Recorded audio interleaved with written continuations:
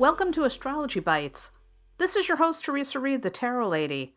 I'm the author of the Tarot Coloring Book and your host for this podcast series. If you're curious about astrology, you are definitely in the right place. This is episode 21 of Astrology Bites. And with each episode of Astrology Bites, you get a bite-sized astrology lesson that's often 15 minutes or less. It's super short and sweet. And my goal is to make astrology feel simple, clear, fun, and totally applicable to your everyday life.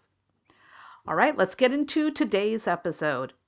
Today we're talking all about Gemini. And here's what you need to know.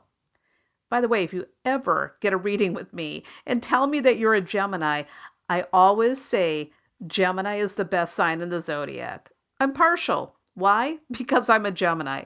Seriously though, all the signs are great, but I just really enjoy my sign, and I hope you enjoy your sign too, whatever it is. All right, so anyhow, Gemini is the third sign of the zodiac, and their symbol is the twins. The planetary ruler is Mercury. Gemini is an air sign, and the modality or quality is mutable. It's also considered to be a masculine sign. So air signs tend to be intellectual and idealistic. Mutable signs tend to be adaptable. They know how to go with the flow.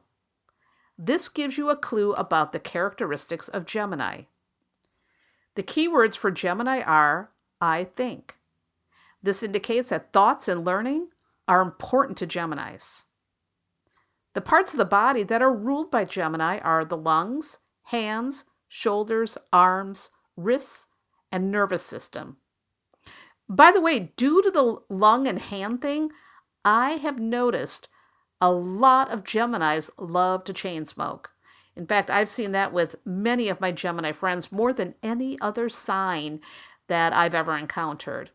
You know, smoking is actually bad for Geminis because they rule the lungs, but because Geminis like to do things with their hands and their mouths, smoking is a tempting habit. All right, enough of that. So now let's talk about some of the characteristics. And I always like to say, keep in mind we have free will. You can choose to move with the high vibe or the low vibe of the sign. The tendencies that I'm giving you are just tendencies. And how you choose to project those tendencies are always up to you. So the high vibe of Gemini is intelligence, curiosity, communicative, social, flexibility, charm, versatility, quick-witted, independent, articulate, original, adventurous, and charismatic. Now, because of the connection to Mercury, Geminis are the messengers of the zodiac. They make excellent writers, journalists, and hey, maybe even podcasters. So the low vibe of Gemini is restlessness, fickleness, superficiality, distracted, flighty, and flaky. It's the short attention span in all the zodiac, I like to say. And by the way, I'm guilty as charged. Anyhow, Geminis can also be quite restless when it comes to relationships, which makes it hard for them to settle down. I often say that they are the most commitment-phobic sign of all. But once Gemini energy settles down, they can be great partners.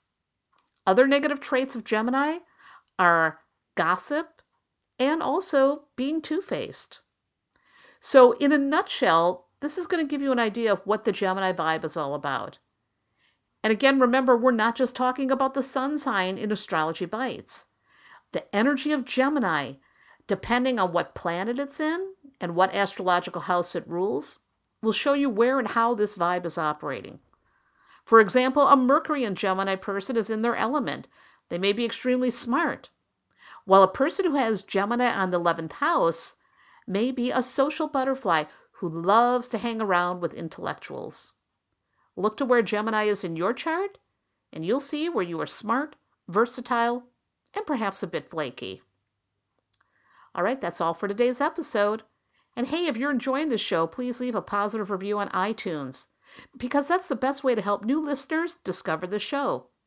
Thank you so much. And for more fun stuff, head over to my website, thetarotlady.com.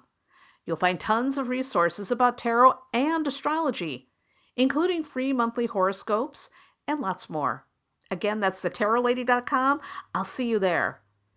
And of course, remember, no matter what's going on in the cosmos today, ultimately, you are in charge of your life. You are in the driver's seat. If you don't like where your life is headed right now, you can change the course. You're the boss. You've got that power. Be kind to yourself and others and make smart decisions. I'll see you in the next episode.